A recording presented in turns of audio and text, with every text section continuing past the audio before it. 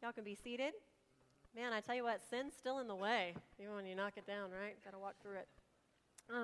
We're in the middle of not in the middle, we're at the beginning of a sermon series about the Holy Land, about what we learned while we were there in Israel. We wanted to share it with you. It's going to be a very special sermon series. Today we're talking about Jesus' baptism. And I just wanted to remind you we have a study guide I put together each week. It has a devotional for each day. So please use this as part of your own personal study if that would be of help to you.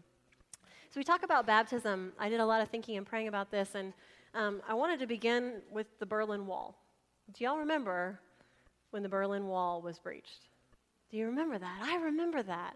I was a kid, and I remember watching in wonder the television. I bet y'all remember just looking at that and thinking, wow, if that wall can come down, maybe the Soviet Union isn't as strong as we thought, right? If the Iron Curtain can be torn, maybe this battle isn't unwinnable. Maybe the end of the world is not going to happen, right? If this cruel, unpredictable regime can have these people go over that wall and say, we're not going to be slaves anymore, who knows? The world might change. And the world did. That was really the beginning of when the world changed. Now, I wanted you, because a lot of us, that was a long time ago, I wanted you to remember how big and terrifying that wall was. So let's look at this.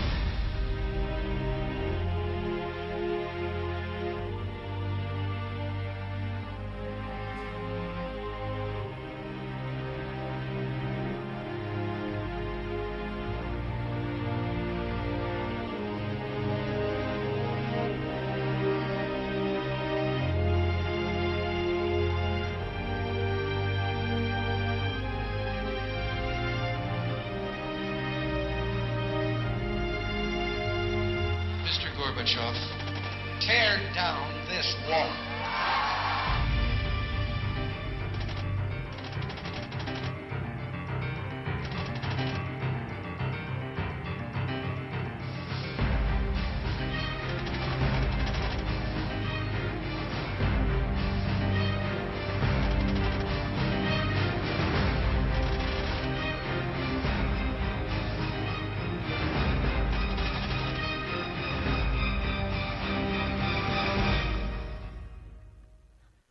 Interesting. Something that was so destructive, so powerful, so evil is now being used to rebuild Germany. Interesting. I remember how that felt. I remember when a piece of it came to San Antonio and everybody went out. They had to see it.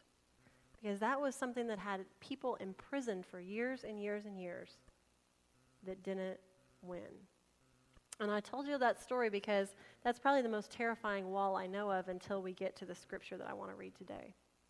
And this is from Luke chapter 3, verses 21 through 22. If you have your Bibles, get them out because we're going to be looking at all of Luke chapter 3 during this sermon today. One day when the crowds were being baptized, Jesus himself was baptized. As he was praying, the heavens opened, and the Holy Spirit in bodily form descended on him like a dove. And a voice from heaven said, "You are my dearly loved Son, and you bring me great joy." Now, if you go back in the scripture, back in Luke chapter 3, What was the river that they were standing by when Jesus was baptized? Where was he baptized? The Jordan. The Jordan is no ordinary river. The Jordan has a history that when you said to a Jewish person the Jordan, they would remember the Berlin Wall. Like us, right? We remember that. They would have remembered the Jordan and what happened there and how it shaped them. Because that was the place, way before John got there, thousands of years before that the people of God, they had left slavery in Egypt. They had been wandering around for 40 years in the wilderness, trying to get to the place where they were strong enough, faithful enough, trusted God enough to cross over. And finally, God brings them to that very spot that John goes back to. He chose the spot well. And it was somewhere there along the Jordan River, right across from Jericho, which is where John is, that the people of God tore open that river, and they got to walk into the promised land. They called it the promised land because God had promised it to them. And they had been waiting and waiting and waiting and still trying to leave that slavery. And finally, as they put their kids on their shoulders and they took the hands of their elderly parents as they walked across that river and their feet were in the mud and they looked at the other side, they thought, God has done it. Right? God promised us this decades ago. And here we are now walking to freedom, right? And it wasn't long after this that they faced the next wall. It wasn't a river, it was a city with these walls, and they stood on top of the walls laughing at them. And God said, just walk around the city. Just keep walking around, then blow the trumpets, and everybody give a shout. And, the people in Jericho were like, yeah, whatever. And they do that, and the walls fall, right? And so the people of God at that time were like, this is it. Very soon, with God on our side, we're going to take back this land, right? This land that God promises, we're going to take it. And we will be this city on a hill. We will be a light to the world. And what they were forgetting was that there was another wall. And it was an interior wall in their hearts that they built up. And so they turned away from God. And over the next hundreds of years, it goes further and further until they're conquered. They conquered the northern kingdom by Assyria, the southern kingdom. They were wiped off the face of the earth, the northern kingdom. Assyria was bad.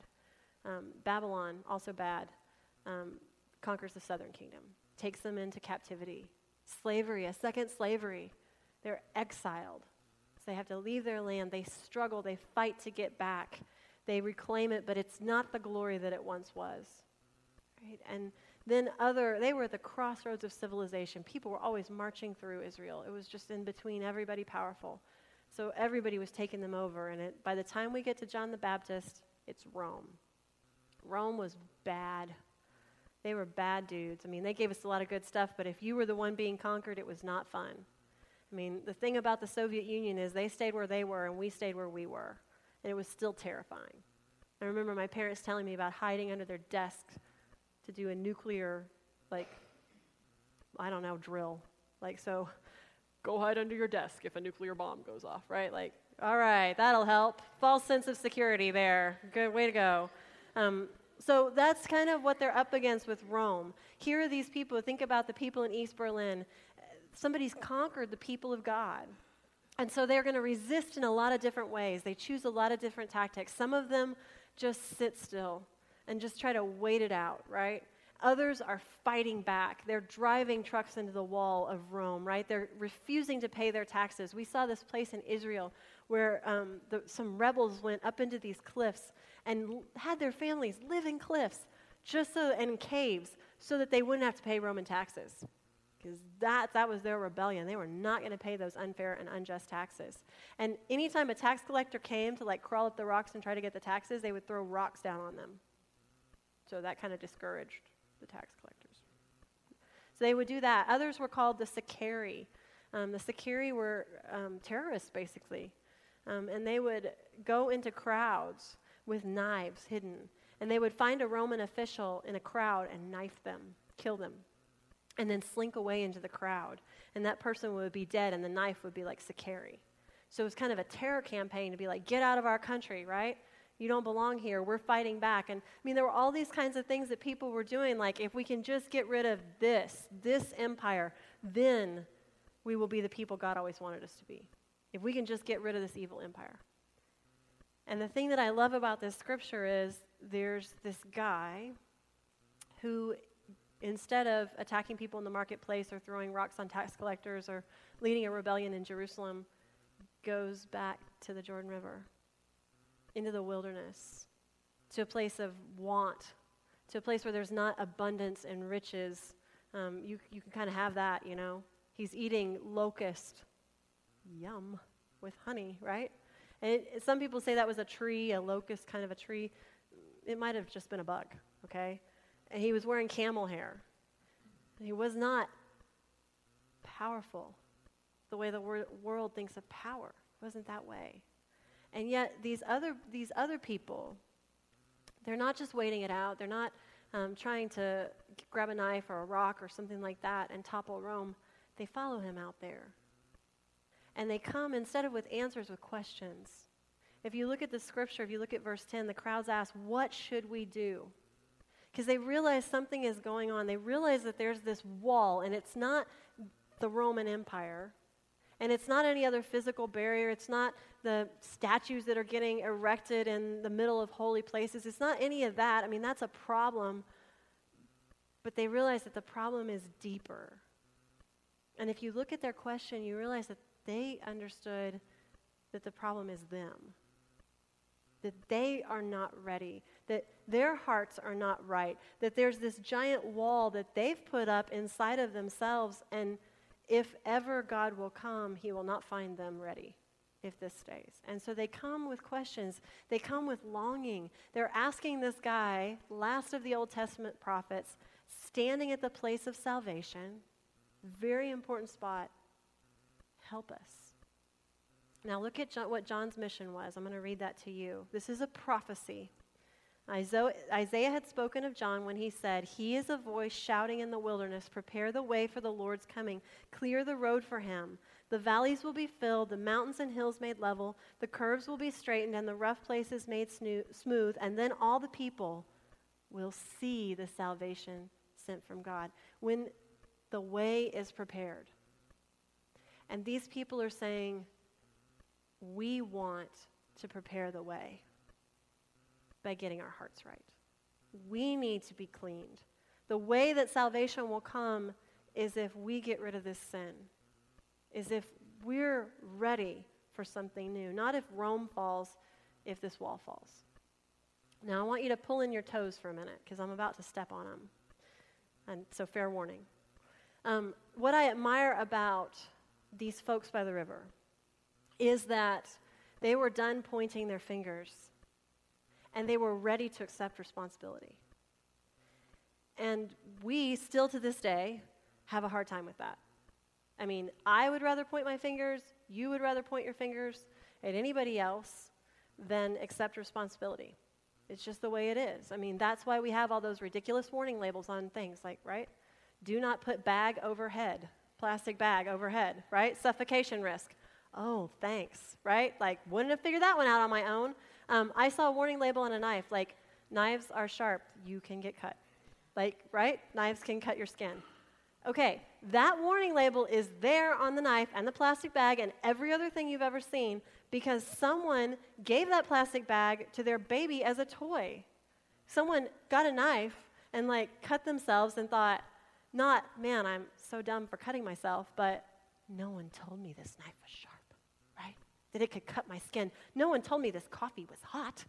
I can't believe it. I've been burned by this coffee, right? And so we sue someone to say, you should have told me this knife was sharp.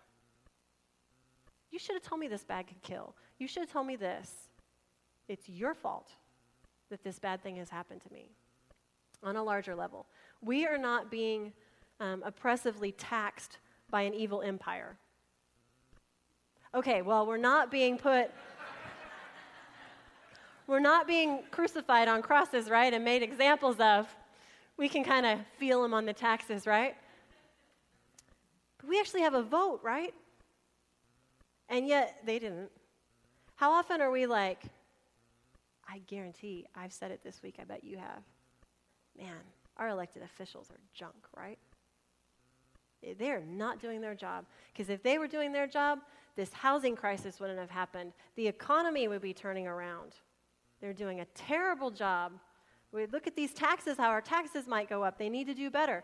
I'm not saying that there isn't room for improvement. I'm saying we're good at this. What about the LCRA? Like to throw stones at them? Okay, I've heard a little bit of that, more than a little bit of that. Yeah, more than a little bit of that. What about rice farmers?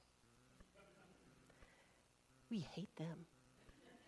Right? We have some people who go to our church who work for the LCRA, so we're like, it's not all bad, right? Right? We like those people, so it's not all bad. But the rice farmers, none of us here are a rice farmer, and they're taking our water out of our lake to make rice in Texas, and that is stupid. Let's just admit it, okay? That's a wetland thing, and we're the hill country, and that's dumb, and so we point our finger and say, those rice farmers. Or we look around at our work, and we're like, our boss, man, my boss doesn't know a thing about what they are doing, right? Man, if only I had a more competent boss, things would be better. Or if only my employees knew how to do a day's work in their lives, right? Things would be better. If only I had better coworkers. If only my kids could just take some responsibility. If only my spouse could get her act together. Misery, misery, misery. Life would be so much better if that person or that organization or that system or them could be better. And so what I admire about these people at the river is they are done pointing fingers. The world still has its problems, but they're going to control the one person that they can control. You can control one person. You can control you. I can control me. And actually a revolution did begin, because these people said, it begins here. It begins with us getting rid of this wall that's separating me from God, because if I'm not separated from God anymore and God can work in my life, then God can change the world through me, beginning with me acting more fairly and me making good decisions. And so that's what these people are saying. Tell us how to do that. And John says, repent of your sins and be baptized. Repent. Well, sin, right? Sin means to stray from God's path, to miss the mark. It's actually sometimes used of an arrow flying, right? And it goes wide. It's like, what is that? Miss the mark, stray from the path. So this is God's path. I know I'm supposed to be going that way. I'm off over that way. What does repent mean? It just means turn around. Just turn around. Just realize I've been wrong. I'm going the wrong way. I'm missing the mark. I want to be different. And so all these people, John says, first of all, repent. Second, be baptized. One-time thing. It says, step into the Jordan River and let the water wash away your sin. You step into the place where God worked that mighty act of deliverance for a nation and say, I need that individually. I need that. Not just my nation. I need to be washed clean. And then he says, and then wait. Because there is one coming who will baptize you, not with water, but with the Holy Spirit. The way will soon be open. The way will soon be open. And where does Jesus appear to begin his ministry? In the midst of these people who know they need him. These people who realize that they are the problem. These people who are longing for purification. Where does Jesus appear to begin? With them. And in that scripture I read you, Jesus is baptized. He's a model for us. He didn't have any sin to wash away, but he's going to show. And John even's like, why are you doing this? He said, to show you. To show you what's needed. And so he is baptized. He comes up out of the water among all those people, and heaven is torn open. You see what they've been longing for, that the kingdom of God comes on earth, that God isn't up there and I'm down here and we're separated. Suddenly, through Jesus, heaven and earth are together, and God says, you've been looking for the way? Here he is. And so now suddenly, if I'm that person on the riverbank and I want to be purified and I want to know the way and I want the kingdom of God to come, my heart is ready, right? That's what the scripture said. Get the path ready, and then all the people will see the salvation sent from God. Now I know who to follow. Now, y'all, one of the things that the people did after they came out of the water and before Jesus came is they asked John, what should we do, right? And it was, once you repent, once the wall is gone, you live differently. And so he said to them, if you have 2 shirts and all they really needed was one, share. And if you're a soldier, there were soldiers here getting baptized. Soldiers. He didn't say quit being a soldier. He said don't abuse your power as a soldier. Don't abuse it. And then to the tax collectors, yuck, he didn't say quit being a tax collector. He said collect no more taxes than the government requires. Whatever it is that you are called to be, whoever it is you are, do it with integrity. Live as an example for others. Use the power that God puts into your hands well. Right? Once that wall is knocked down in our hearts, then we might have power that God has given us to change this world. Now, one of the most meaningful things, I've just realized I missed a video. I'll put it up online for y'all. There's a video of what the Jordan River baptism site looks like at that crossing. I'll put that up online for y'all. But I want you to see what it looks like. There's two spots, one in the south, one in the north. I want you to see what it looks like in the northern part, because that was one of the most meaningful parts of the trip for me, because you get into the water there. It was freezing. It may not look like it, but it was freezing cold. And we had a baptism remembrance service there.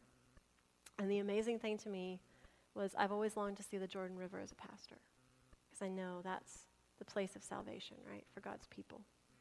And what made it so meaningful is Debbie Jensen was baptized there in the Jordan River.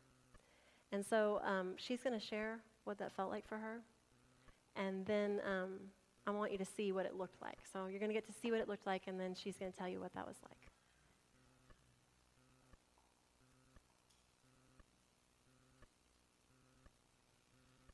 Okay. Oh, you should. Remember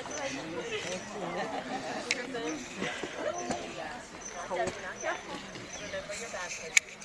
Be thankful. In the name of the Father.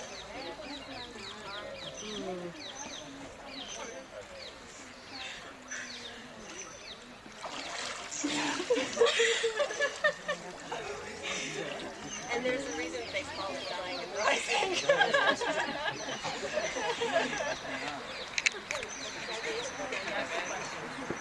you realize in the world that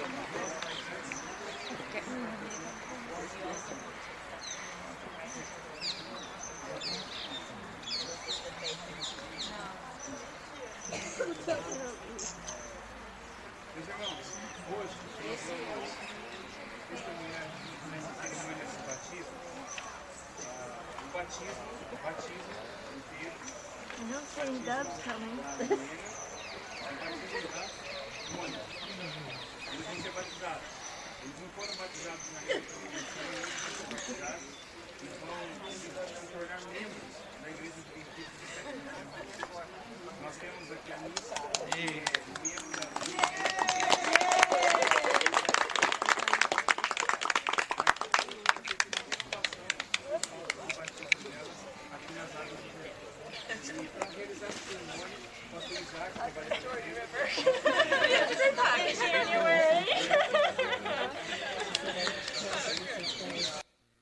I think simply my baptism just got overlooked, and I've been worrying about it for years and hoping to find the right time and the right place. It never did present itself, and Richard and I decided to go on our pilgrimage to Israel, and when we decided that, I knew I was going to be baptized in the Holy Land. I will never forget walking into that viewing area with Laura and Susan and Leah and hearing Greg and our group sing Amazing Grace. I will never forget walking into that water with the three of them and watching Susan and Leah have their remembrance of their baptism. And I'll never forget coming out of that water after my baptism, feeling a calmness I never felt before, closer to God than I ever felt before. And I think it just made me feel complete. And I'm going to remember my baptism every day for the rest of my life. Thank you, Laura.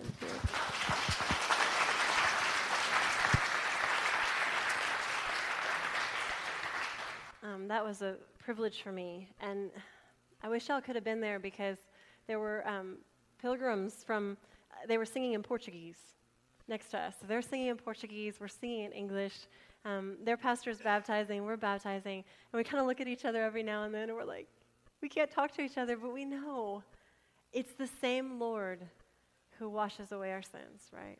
This is the same special place for us to remember who we are, to remember whose we are, to remember that the wall that separates us from God, Jesus can knock down. We can be reborn. And y'all, I was baptized when I was a child. I was an infant. And it was something that my parents gave to me as a gift. They said that we know that we're going to raise her like this. And so for me, it was a very moving thing to come back to that place as an adult, or to come to that place as an adult and say, I remember that I have chosen this many times in my life, right? And that God has been with me ever since that day I was baptized, working in my life, even from the time I was a baby. Others of y'all, like Debbie, you remember that moment, right? You remember it. Maybe you were baptized as an adult, and you remember that choice of like, there was this, and then there was this, and I'm choosing God. I'm choosing to realize I can't do it all myself. I need him. And so I wanted to share this with y'all so badly. I wanted the people at the Jordan River to not just be the 31 people we had, but to be all of us. And so what we did is everyone who was there had a little empty bottle, and we put it into the Jordan River, and we put the lid on and put X's, like crosses on it, like this is cross, well, don't drink, right? Don't drink this if you're thirsty. And we put it back in our suitcases, and we brought it back here so that today we could all remember our baptisms, all of us. You see, Debbie was baptized, the rest of us remembered. We remembered that choice. And I tell you one more thing about the Jordan. An interesting thing about the Jordan is the place where John was. That is just right above the Dead Sea. And so when those people went under those waters and came back up and the river flowed past them, it was like it was carrying their sin away to a place where nothing on earth can live, nothing on earth can survive. And that's what baptism does, is that once and forever, God says, that wall is gone. You are mine. And yes, do we have to throughout our lives say, man, some bricks have grown up? Yes, we do. But it's gone when Jesus works in our lives. And he can keep on knocking it down for us whenever it comes up. So today, Jeannie and I are going to be up here, and we're going to offer a service of remembrance of your baptism. So if you would like to come up, remember your baptism, we'd like to invite you to come. And to echo that humility, the people who came were very humble, right? They weren't pointing fingers. If you're comfortable, I'd invite you to take off your shoes, if you're comfortable with that. Because that reminds me to be humble, to take off my shoes. Feet are not pretty things. And so it reminds me that we come before God and we're just asking for help. We're just saying, I need you. I can't do it on my own.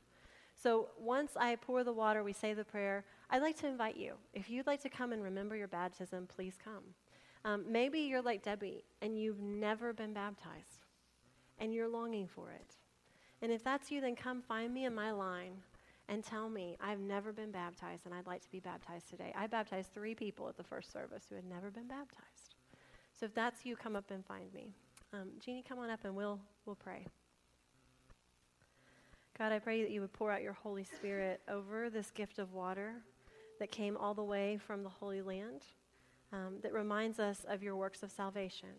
And Lord, I pray that you would help us remember as it touches our heads that we are part of your salvation works, that we are part of that history of a people who crossed over from slavery to freedom, of a people who came to the desert realizing that there was something broken inside of them and longing for you to fix it. And here we are today. And here we have people who sang with believers from all around the world at the Jordan River and brought this back so that we here in Spicewood today could remember how powerfully you work in our lives. And so, Lord, knock down the wall that separates us from you. Bring us close to you.